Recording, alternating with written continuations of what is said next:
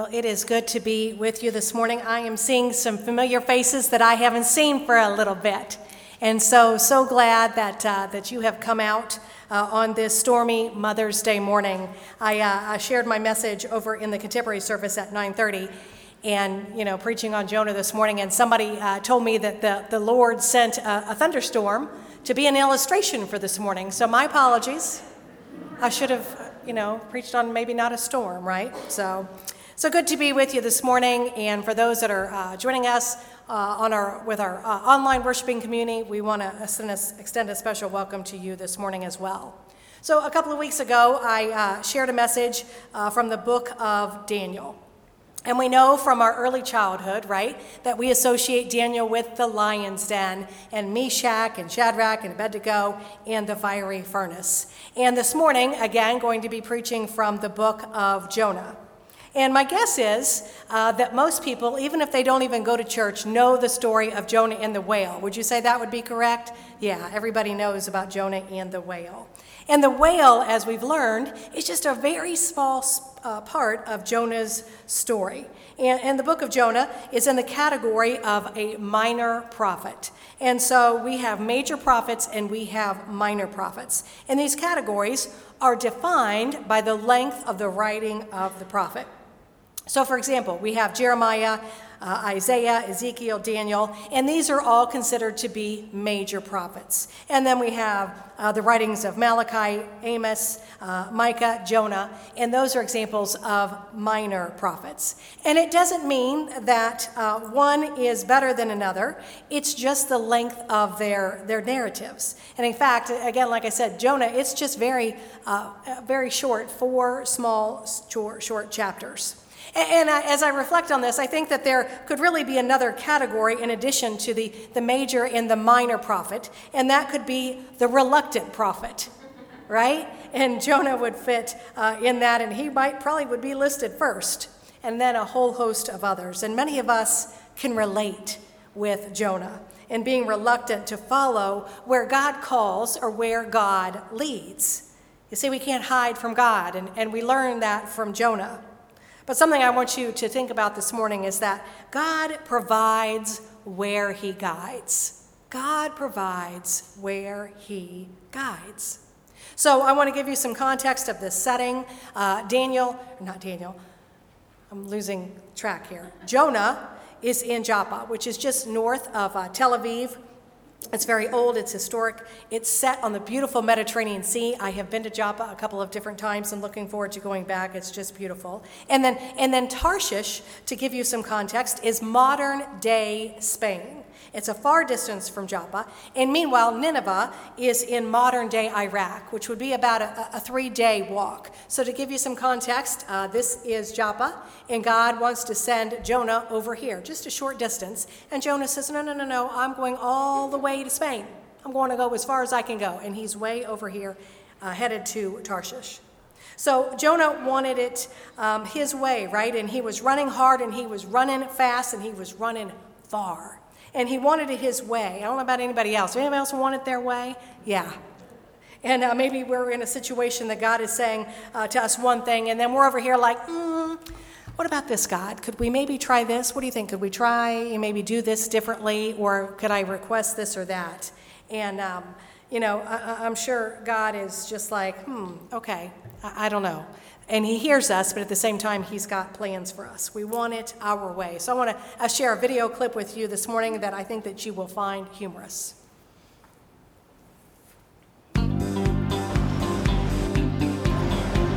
Hi, welcome to McFaith, where you can have it your way right away. Would you like to try one of our new multi-religion combos? No thanks. Can I have a God who is mighty? But can you go easy on the demands? Oh, sure. Can we have like a side of forgiveness? Yeah, a lot of forgiveness. Yeah. Hey, I love him.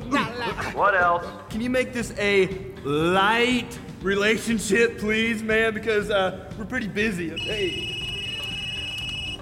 Yo, Anything else? Yeah, can you hold the condiments? Do you mean hold the condemnation? Adjust your headphones, hairnet. That's what he said. Okay, that's what I said. You want to supersize your religion? No way. We don't want people to think we're weird or anything. Did someone say McFaith? Jump around now. Jump up and get down. down. Oh, it's good to chuckle, isn't it? So let's jump into our scripture, Jonah 1. The word of the Lord came to Jonah, son of Amittai. Get up, go to the great city of Nineveh, and preach against it, because their wickedness has confronted me. However, Jonah got up to flee from Tarshish, from the Lord's presence, and he went down to Joppa and found a ship going to Tarshish. He paid the fare and went down into it to go with them into Tarshish, and he went to flee from the Lord's presence. So I want to talk a little bit about Nineveh this morning. Nineveh was the capital of the Neo-Assyrian Empire. It was described as great, meaning that it was large in size. Some scholars say that it was 60 miles wide. That is pretty darn big. It was described as lawless, full of evil, full of sin, and also full of violence. Now, there was a great-grandson of Noah. We know Noah. It's like we've gone back to Sunday school, isn't it? Noah in the ark. So it's the great-grandson of Noah, who was described as a mighty man, large in stature, powerful, and a heroic figure. He was connected to the Tower of Babel, and he built the city of Nineveh. His power and glory came to nothing because God's power is stronger than the mightiest of men. Now, this great-grandson of Noah that I have just described, his name was Nimrod. Kind of fitting, isn't it? Kind of fitting. And I can't help but wonder if his name was carried on in the lineage, right? Maybe there was a Nimrod Jr., Nimrod II. And maybe who were the parents that said, okay, we're just going to stop and we're not going to continue to pass down this name and the family's name, right? We're not going to continue on with Nimrod. I just thought it's just such an interesting name when we think of today with modern terms. So we pick back up. And Jonah says, I'm out of here, I'm headed to Tarshish. Later people even said, I'm going to pay my fare, I put money down, and I'm invested in this fleeing from the Lord, and he had big plans to go. And so I'm sure he boarded that boat with the greatest of confidence. Settled into a seat, admired the beautiful view of the Mediterranean Sea, maybe poured himself a little drink, had a couple snacks, and dreamt of what Tarshish, or modern-day Spain, would be like, right? Life was good. He knew where he was going, and all the time, I'm sure God's posture was probably like, yeah, you're just going to wait and find out how this is going to work out for you, right? He knew. And so the boat had set sail, and the Lord hurled a violent wind on the sea. Such a violent storm arose that it threatened to tear the boat apart. I don't know if any of you have been on a boat when a storm has come up, but it is scary. And the waves were crashing against the boat, and the boat was taking on water. You know it's really not good when the boat's taking on water. And the men, they were scared to death, and they're throwing the cargo overboard. And Jonah, bless his heart, he had gone down to the lowest part of the boat, and he had stretched out, and he was in a deep sleep, with not a worry in the world. We pick up in verse 6 in chapter 1. The captain went to him and said, "How can you sleep? Get up and call on your God. Maybe he will take notice of us, so we will not perish." And then the sailors said to each other, "Come and let us throw and cast lots to find out who is responsible for this calamity." They cast lots, and it fell to Noah. So they asked him, "Tell us, who is responsible for making all of this trouble for us? What kind of work do you do? Where do you come from? What is your country? From what people are you?" And Jonah answered, "I am a Hebrew, and I worship the Lord, the God of heaven, who made the sea and the dry land." This terrified them. And they asked, "What have you done? What have you done?" And they knew that he was running away from the Lord because he had already told them so. The sea was getting rougher and rougher, and so they asked him, "What should we do to you to make the sea calm down for us?" "Pick me up and throw me into the sea," he replied, "and it will become calm. I know that it is my fault that this great storm has come upon you." There's no running away from God now, right? So Jonah, how is this working out for you? How's this working out for you? And we know how it goes. He's thrown into the water, and he's swallowed up by this giant whale, and he's inside the belly of that whale for 3 days and for 3 nights. In the book of Matthew, Jesus talks about the sign of Jonah. Hear these words from Matthew 12, verses 38 through 41. Then some of the Pharisees and teachers of the law said to him, "Teacher, we want to see a sign from you." He answered, a wicked and adulterous generation asks for a sign, but none will be given it except the sign of the prophet Jonah. For as Jonah was 3 days and 3 nights in the belly of a huge fish, so the Son of Man will be 3 days and 3 nights in the heart of the earth. The men of Nineveh will stand up at the judgment with this generation and condemn it, for they repented at the preaching of Jonah, and now something greater than Jonah is here. Amen. In these 3 days, Jesus was referring to when the people spoke of the sign of Jonah. You see, Jesus had already been producing miracles that were witnessed by many. Jesus had just performed a great sign to the Pharisees in the presence of the Pharisees by healing a deaf man who was possessed by a demon. And rather than believe, they accused Jesus of doing this by the power of Satan. Jesus recognized the hardness of their heart, and he refused to give them further proof of his identity. However, he did say that there would be one further sign forthcoming: his resurrection from the dead. This would be their final opportunity to be convinced. As we know, Jonah was ejected and he was expelled from that fish. And we pick up in chapter 3, verse 1. Then the word of the Lord came to Jonah a second time. I just want to pause and thank God for second chances. Anybody else thankful for second chances? Amen. So the word of the Lord came to Jonah a second time. And he said, "Go to the great city of Nineveh and proclaim to it the message that I give you." So this time, Jonah obeyed the word of the Lord, and he went to Nineveh. Now, Nineveh was a very large city. It took 3 days to go through it. Jonah began by going a day's journey into the city, proclaiming 40 more days, and Nineveh will be overthrown. The Ninevites believed God, and a fast was proclaimed, and all of them, from the greatest to the least, put on sackcloth. When Jonah's warning reached the king of Nineveh, he rose from his throne. He took off his royal robes. He covered himself with sackcloth and sat down in the dust. And this is the proclamation he issued to Nineveh. By the decree of the king and his nobles, do not let people or animals, herds or flocks taste anything. Do not let them eat or drink. But let people and animals be covered with sackcloth. Let everyone call urgently on God. Let them give up their evil ways and their violence. Who knows? God may relent with compassion and turn from his fierce anger so that we will not perish. When God saw what they did and how they turned from their evil ways, he relented, and he did not bring on them the destruction that was threatened. The story of Jonah shows that while our sins reach far, God's grace reaches farther. It reaches farther. You see, many times God will send us where we don't want to go, or give us a message that we are afraid to tell. A few weeks ago, I heard a speaker that I follow. Her name is Kim Moss, and she is a former pastor. She is an author, a public speaker, and she would consider herself a modern-day prophet. And she shared a familiar story that I want to share with you this morning. She had just flown into a very large airport. She had made her way through the airport and out to curbside pickup. So many of us know that, right? We've retrieved our luggage, we're at the curb, we're waiting for our ride. And so she's standing outside of the building, and she notices a woman who is sitting in a wheelchair. And she felt this nudge from the Lord to go over and to speak with her and to pray with her.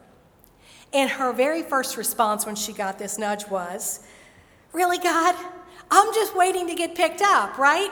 A lot of times we're just doing normal everyday things, and she's waiting to get picked up. And she says, I just don't have time for this. I'm waiting for my ride to get me to my next destination." And so she says in her mind to the Lord, "Lord, if this is you, then send me a sign." Isn't that like us, right? Okay, God, we're just not going to believe it. We want a sign. And so she says, if we make eye contact, if she and this woman make eye contact, then she will know that it is the Lord. And again, this woman is sitting in a wheelchair, and she's sensing the need to pray for healing for this woman, whatever her condition is. So the woman that's sitting in the wheelchair, she's got a cell phone in her hand, and all of a sudden the cell phone goes flying out of her hand and is on the ground. And so the woman jumps up. She jumps up to retrieve her cell phone, and the two women lock eyes, and they make eye contact. And the woman says to Kim, she says, you probably thought that this wheelchair was for me. She says, but someone left it here, and I'm just sitting in it waiting for my ride. And so she was relieved, and she thought, oh, good, I'm off the hook, everything's good. And then she felt this nudge again, that the Lord said, I want you to go up and I want you to talk to her. And so she said, okay, Lord, we've locked eyes, I'm getting the hint, the nudge that there's something that you want to say to her. So the Lord had given her some words for this woman. And she proceeds to tell the woman who was sitting in the wheelchair, she says, I hope you don't think that you think I'm weird, but sometimes the Lord will share things with me. I sense things from the Lord, and I feel like the Lord has a few words for you, and wanted to know if you would be interested in hearing these words. And so she said, sure, and so Kim proceeds to share these words, and she says, you are a leader in your family. I'm sensing from the Lord that you are a leader in your family, and that there's something going on in your family right now, and that your family will listen to you. You don't need to be afraid to speak whatever it is that the Lord has given you. God will use your influence for good. Now keep in mind, we're at the airport, right? And the woman responds, I just flew in because my family is in crisis. And she came to address the problem. You see, when we take these steps of faith and these nudgings of the Lord, it's how we make Jesus known, right? Knowing Jesus, making Jesus known. Paul tells us in 1 Corinthians 14:3, but the one who prophesies speaks to people for their strengthening, encouragement, and comfort. Words to bless another person. You see, Jonah was a prophet, and he was a reluctant prophet. God calls and sends us even in our reluctancy. Where are you reluctant right now in your life? In the last chapter of Jonah, we begin to understand why he didn't want to go to Nineveh. You see, Jonah knew the folks in Nineveh were wicked and sinful, and he didn't think that they were worthy of being saved. He was angry that God took mercy on them. You see, God's mercies are always unmerited, and his grace is never earned. So let's take a look at the final chapter of Jonah, chapter 4. I know and I knew that you are a gracious and compassionate God, slow to anger, abounding in love, a God who relents from sending calamity. Now, Lord, take away my life, for it's better for me to die than to live. But the Lord replied, is it right for you to be angry? Jonah had gone out and sat at a place east of the city. There he made himself a shelter, and he sat in its shade and waited to see what would happen to the city. Then the Lord God provided a leafy plant and made it grow up over Jonah to give shade for his head and ease for his discomfort. And Jonah was very happy about this plant. But at dawn the next day, God provided a worm that chewed up the plant so that it withered. And when the sun rose, God provided a scorching east wind, and the sun blazed on Jonah's head so that he grew faint. And he wanted to die and said, it would be better for me to die than to live. But God said to Jonah, is it right for you to be angry about this plant? It is, he said, and I'm so angry I wish I were dead. I just want to pause. Jonah is so dramatic. He's just so dramatic. He's a drama king, just a drama king. But the Lord said, you have been concerned about this plant, though you did not tend to it or make it grow. It sprang up overnight and died overnight. And should I not have concern for the great city of Nineveh, in which there are more than 120,000 people who cannot tell the right hand from their left, and also their many animals? You see, God's rebuke includes the care for even the hungry livestock. I want to speak in generalities for a moment about what I am observing in our society and in our culture. If there's someone who doesn't agree with us, someone that doesn't have, or that has different values than us, if they commit crimes, if they have a sin then greater than our sin, that we tend to throw away these people. And I don't know if I'm speaking to anybody this morning, but we have a tendency to throw away people. You see, God reminds us through Jonah that people are in need of hearing the good news and the love of God, to be given an opportunity to experience the compassion of God. And he uses us, you and I, to be instruments of his peace, to be instruments of his peace. There were a group of us that went down yesterday morning down to over the Rhine. We gathered at Washington Park, and we set out into 3 different groups. And our mission, though we took backpacks, was to share the love and the hope of Jesus Christ. And again, we split up into 3 different groups, and we came back and we kind of debriefed of where we saw God. And we all had different encounters. But one of the main things that we experienced was people that were ready to receive us, right? And they're very different than you and I. They dress very different than you and I. They bathe very different than you and I. But they're people that God loves, just like he loves you and I. And so we got to introduce ourselves and told them we were down there praying for folks, and we had backpacks, and we wanted to know how we could pray for them. And it was just an amazing experience, and some more stories will come out later on this. In fact, we were even on the news last night. WCPO featured us down there, and that was not the point of it, but it's nice to see that the news is sharing these efforts. And I thought it was interesting to see, how it would turn out, because, I know all what I said. I must have said the name Jesus 20 times.